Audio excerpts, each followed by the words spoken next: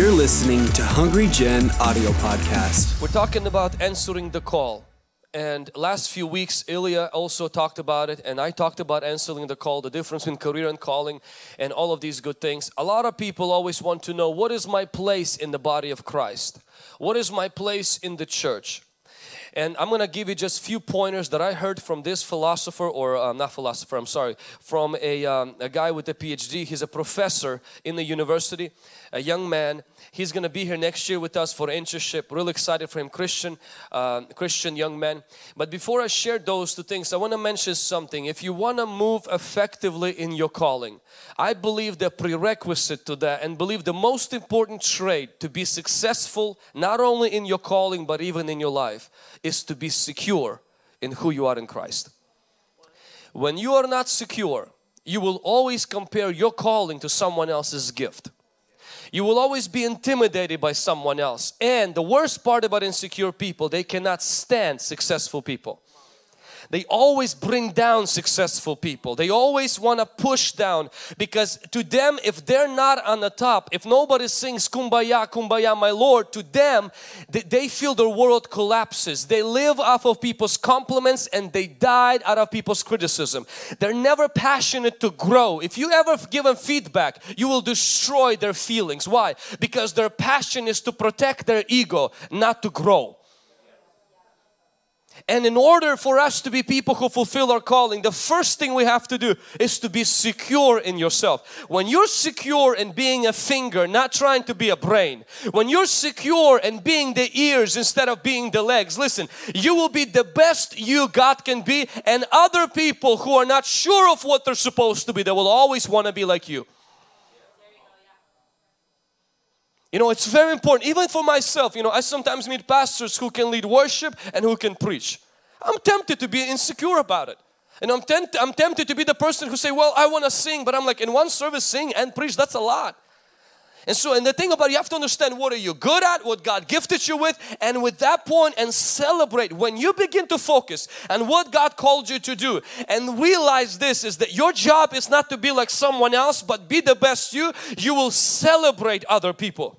You will admire, you will say, I am blessed to be around successful people.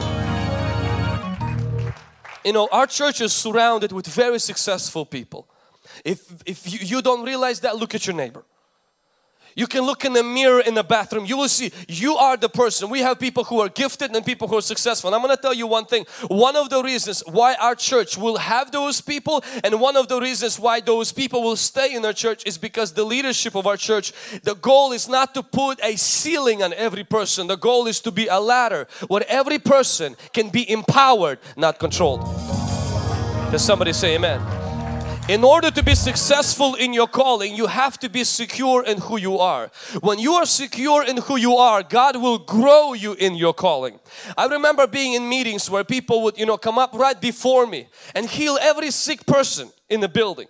And and there was in those times where I didn't pray for the sick, and praise God I didn't pray for the sick, because the only time people would die, they wouldn't get healed and stuff. So I didn't want people to die. Just didn't pray for them at all and stuff. Just did an altar call for salvation. And I was tested inside, because part of me was like, God, I feel now like whatever I'm going to do is unimportant because I'm not as good as someone else. And the Lord had to work on my heart and simply say, for right now, the grace that you have, be the best at that grace.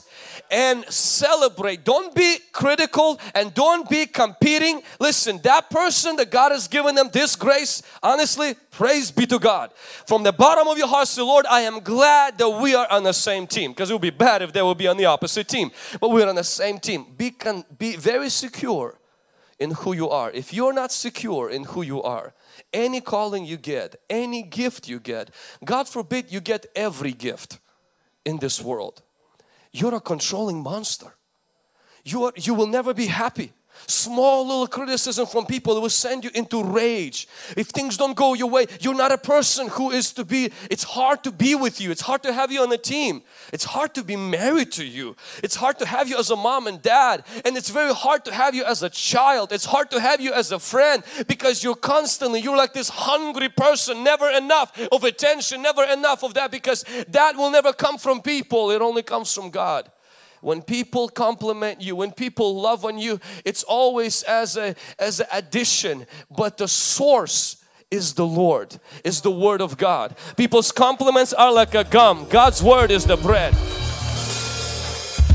So with that said, how do you find your specific calling within the body of Christ?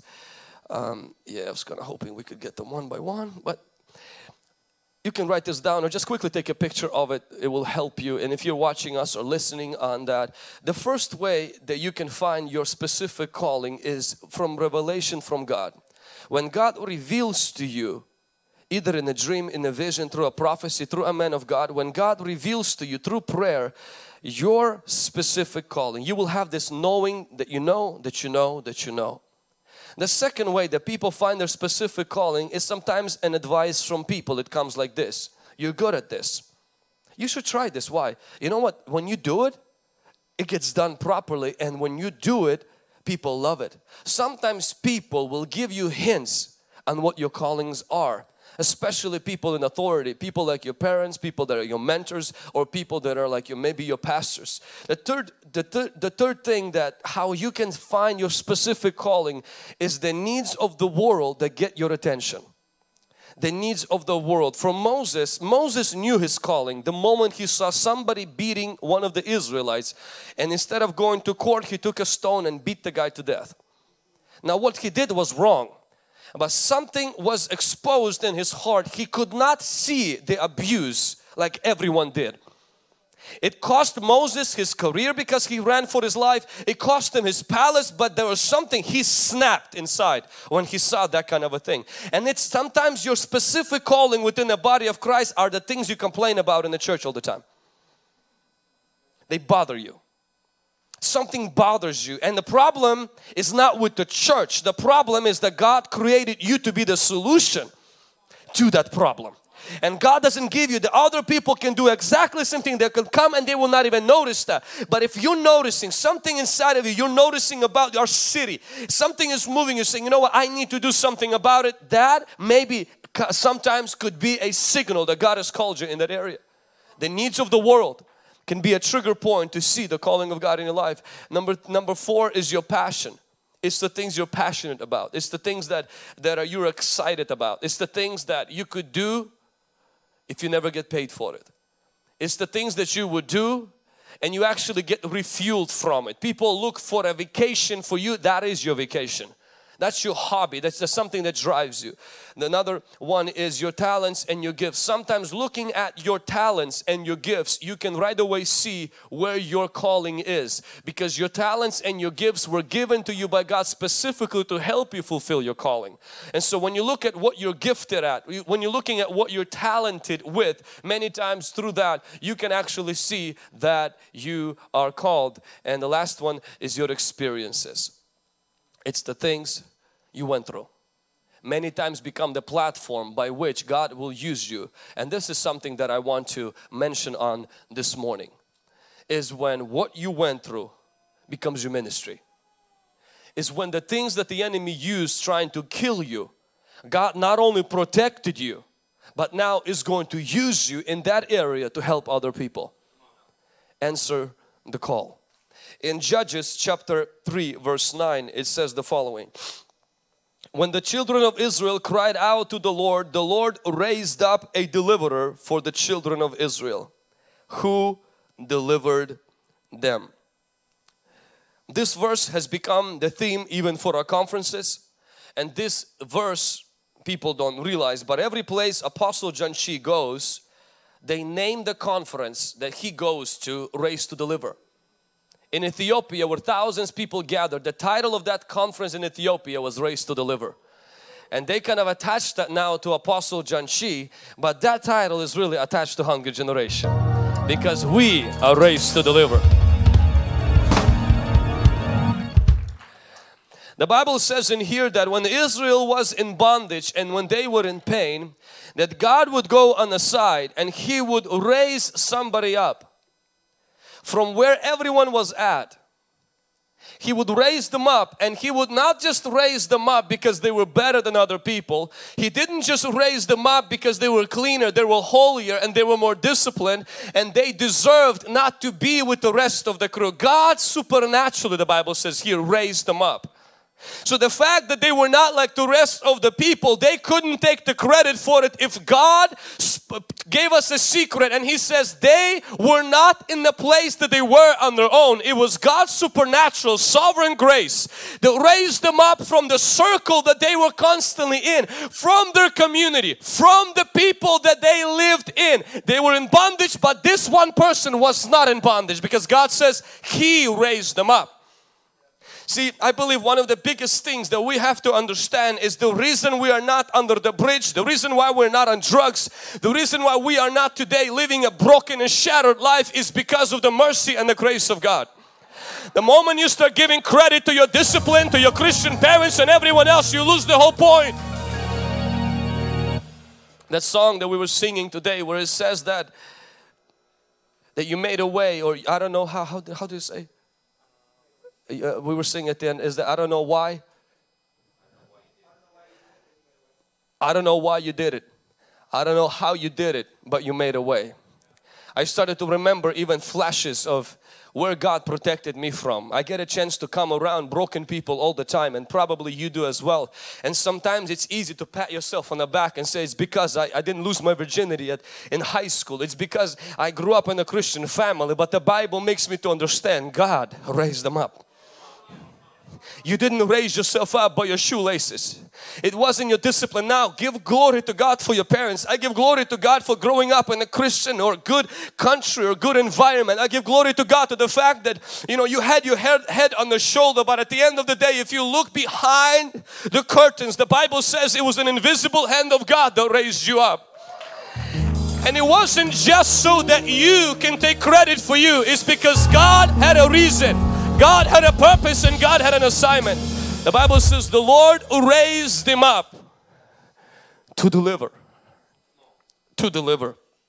And to myself, I always remind myself is that I could have lived just a normal life. I could have ended my life 17, 18 years ago when chronic insecurity was there. When I had migraine headaches. When I was no one and somebody started to speak life into me. And somebody started to give me an opportunity. And yes, God protected me from drugs. And yes, God protected me from immorality. And yes, God protected me from being addicted to different substances. But in reality, God didn't just do that because I was more special than other people who are strung out on drugs. God did that because He wanted to use someone like me to be able to reach out to them, not with I'm holier than thou attitude, but with saying, hey, God showed mercy to me. Let me lend you a hand. Let's go.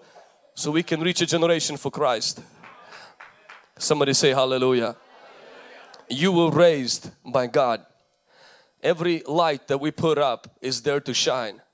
We don't put up lights, and if they don't shine, we know that we replace light bulbs. God puts us as the head and not the tail.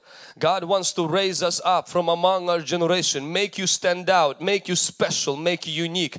Not just because of you, but because of the mission and the assignment He wants to expose. He wants to literally let it come out through your life. You were raised to deliver. You were raised to save. You were raised to help. You were saved not just because someone prayed for you, but because God knows He can also use you to save other people. Many years ago when the Lord gave us this building, and when I say the Lord gave us this building, it was nearly impossible to have a building with just being a small little church that we were. We didn't have the funds, we didn't have the connections. Our senior pastor wasn't even licensed, our church wasn't registered, and we went into this building. We declared this building to be ours. We already had a celebration, everything, and then the school lost their facility, a Head Start elementary school. They lost their preschool, they lost their facility in Pasco. They were looking for a facility to rent here, and they came, and I remember I was one of those people who, I didn't speak English, but we were all trying to translate. When you have 6 people who don't speak English but they know a little bit of English, you can actually come up with a reasonable translation. And the school came and they asked us, could we rent this facility? And we were pretending like this was our building. It wasn't our building. We didn't have the ownership for it, but they didn't have to know. In the spirit realm, we occupied this building already, and so we said, of course you can rent our building. And they said, how much would you guys charge for rent? And we had no idea about rent prices, and we were saying maybe $500 a month or something like that. That would be probably a good number. And they said, well, we can't just pay you $500. We have to get our own inspection. And we're like, oh, I hope it's not going to come less than that. And so the inspector came in, they did all the appraisals and everything. They said, the least we can pay you is $2,000. We said, well, if you're going to insist on that price, I'm pretty sure we can come to some kind of a mutual agreement and stuff. We came to the mutual agreement. God gave us the contract. We came into this building. We finally found the money for down payment. They gave us this building, and our dream since then been, God, we know that you gave us this building. Not because we were better than any other church. We're not even paying for this building. Not because we're better than others. Because you want us to be people in Tri-Cities that will impact our city.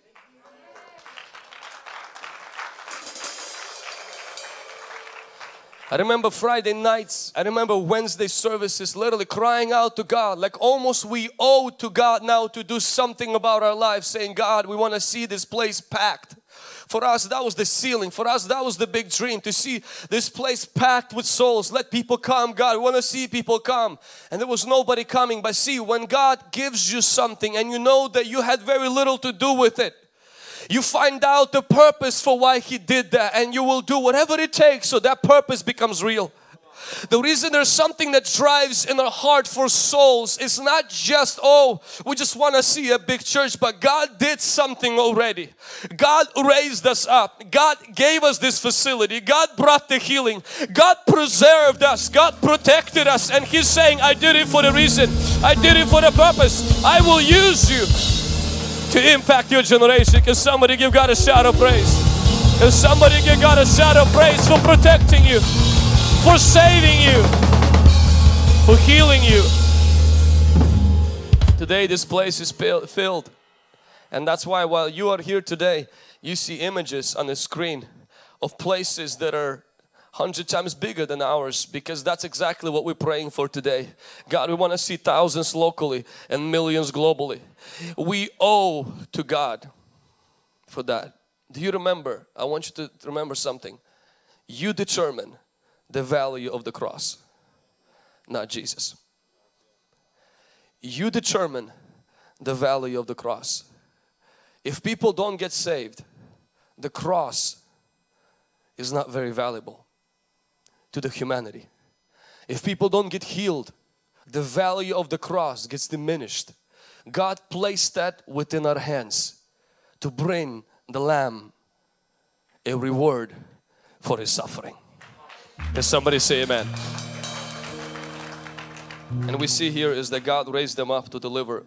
I want to read another verse that's similar to this in 1 Chronicles chapter 22 verse 19 and 18. It says, is not the Lord your God with you? And has He not given you rest on every side? For He has given the inhabitants of the land into my hand, and the land is subdued before the Lord, before His people. Now, set your heart and your soul to seek the Lord your God. Therefore arise and build the sanctuary of the Lord God, to bring the ark of the covenant of the Lord and the holy articles into God into the house that is to be built in the name of the Lord. And we see that a little bit later, David speaks to Solomon and he says this. He says, God has given you rest on every side. God is with you. He said He's given you an inheritance. He's given you, He subdued your enemies in front of you. And David gives him this assignment. He says, now make up your mind to serve God. And secondly, he says, arise and build Him a house. It caught my attention because I feel like a lot of times when God answers our prayer, when God saves us or rescues us from sin or our past, or when God delivers us from demons, curses, where God opens our eyes and we see Jesus for who He is in all His beauty and all His glory, when we receive the inheritance of the promises of God, when we feel rest in our life, like Alex mentioned, we feel peace in our life. It's so easy sometimes to feel like that God did all of that because He just wants you to enjoy your life. And it's true. He wants you to enjoy your life. But He wants you to make up your mind after your deliverance, after your healing, after your blessing, to make up your mind that I'm going to live my life for Jesus. I'm going to live my life for God. I was seeking God when I had nothing, and I will continue to seek God when I have everything. I was seeking God when I was sick, but I will continue to seek God when I am healthy. I was seeking God when I was poor and I couldn't find money to pay my bills, but I will continue to seek God if I have more money that I know what to do with it. Why? Because God is my God, not the money. It's very important that you make up your mind, because I like what TB Joshua says. He says, how you manage your good times will determine whether they will turn into bad times. A lot of people, their deliverance don't last, and their deliverance doesn't lead to anything. Is because after they get delivered, they become complacent and they relax now. The passion, the drive they had for the Lord when they were down to nothing, the sharpness in their spirit, the zeal for the things of God now begins to tone it down, because you were fueled by pain. Now God says, I want you to be fueled by your decision. Make up your mind, David says to Solomon, to serve God. I don't believe I need to have problems to pray. I don't believe I need to always get sick for God to get my attention. Now in my earlier days maybe yes, but I say, you know what, God, I can use an alarm clock to wake me up now. God, I'm going to seek you when I have everything, and I'm going to seek you when I have nothing. Why? Because you are the God. And in my prosperity, in my rest, in my victory, God, you will still see me praying. You will still see me early at church. You will still see me tithing. God, you will still see me battling. God, you will still see me fasting. God, you will still see me humble. Why? Because all of these things, they're very extra, and you are the source of all of them. Make up your mind, he said. But I want you to see another thing that David said. Build the temple of the Lord. You would think when God delivered you on every side, when God gave you victory from all your enemies, now it's the time for you to build your life. But God says, build my house, meaning my dream, my goal. Build what concerns my kingdom. That is the salvation of people. That is healing of people. And that is the deliverance of people. If you've been delivered, if you've been set free, if you've been through hell and back and God saw you through, listen to this warning. Don't make building your life your aim. Build God's kingdom. And God promises in Matthew 6:33, He will begin to add things that other people are seeking. You've been through stuff. You've been delivered. You've been rescued. And sometimes there's that temptation. I lost 10 years to the devil. I need to quickly start building my life. I need to get schooling. I need to get this. I need to get that. And people are in a hurry to build their life. And many times they slip back into certain sins. God's protection is on your purpose, not just on your ambition. It's when you dedicate yourself to the things that God calls you for. And as you build your calling, things that other people will seek, you will see, they will begin to come slowly to you, one by one. But being in the will of God is the most important thing in your life. I know people who in a hurry quickly got married, children, houses and cars and all of that stuff really fast, but they put God on the side. They put God's will on the side. And very soon, you see, it's like that person on the highway that passes you by really fast. And then you there driving 55 miles per hour and you're seeing them being pulled over. You know, not so fast, huh? That's how life is sometimes. It's always better to be in the center of the will of God.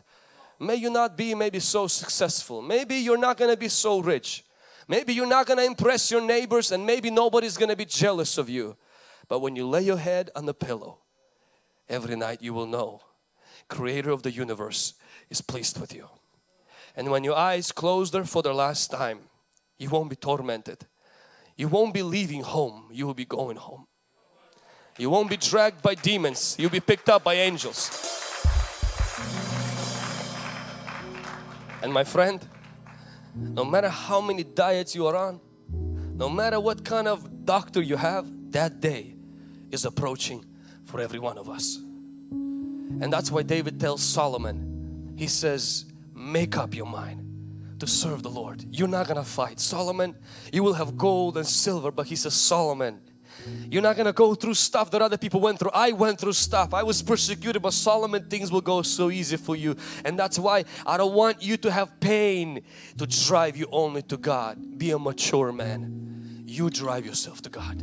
You make your own decisions. Say, Lord, whether on a bus or on a Mercedes, whether without shoes or with nice shoes, God, you're gonna see me go into your house. And that's what David tells him. And secondly, he says, Solomon, first and foremost, build God His house.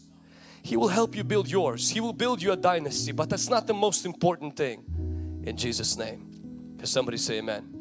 I want to encourage each person this morning in our church, and I have the main part of the message I didn't get to. We'll get to maybe some other time. I want to tell you something this morning that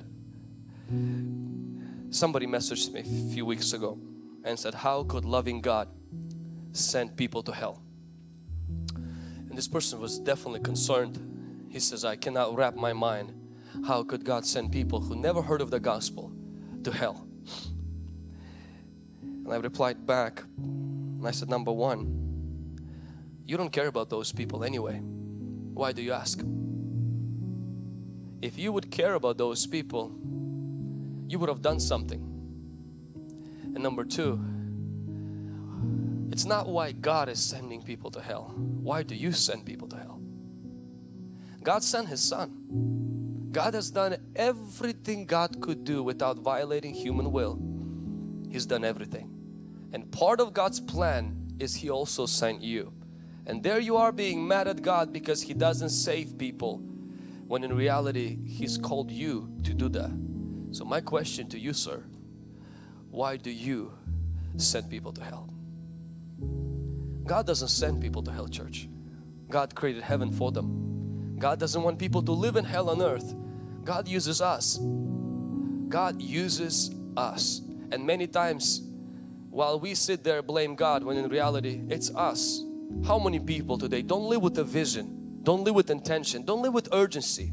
And I'm not talking about that you stand on the street corner with a microphone. I'm talking about that something as simple as opening host groups, something as simple as inviting somebody to church, something as simple as telling your friend about the Lord, something as simple as about praying for someone. Yes, I can't save the world, but I can make a difference in the world God places me in. I can't save the whole Tri-Cities, and I'm not going to ever try to, but if each one of us are going to be lived with intention and urgency, we will make a difference in our generation. We will make it hard for people to go to hell in our city, because now it's not up to God, church, it's up to us, and the Holy Spirit is with us. So it's not really up to us, it's up to us and the Holy Spirit, and Holy Spirit does the heavy lifting. Thanks for listening to this week's message from Hungry Generation. Stay connected with us on Facebook, Instagram, Twitter, and Snapchat by using @HungryGen. Stay blessed, and we'll see you next week.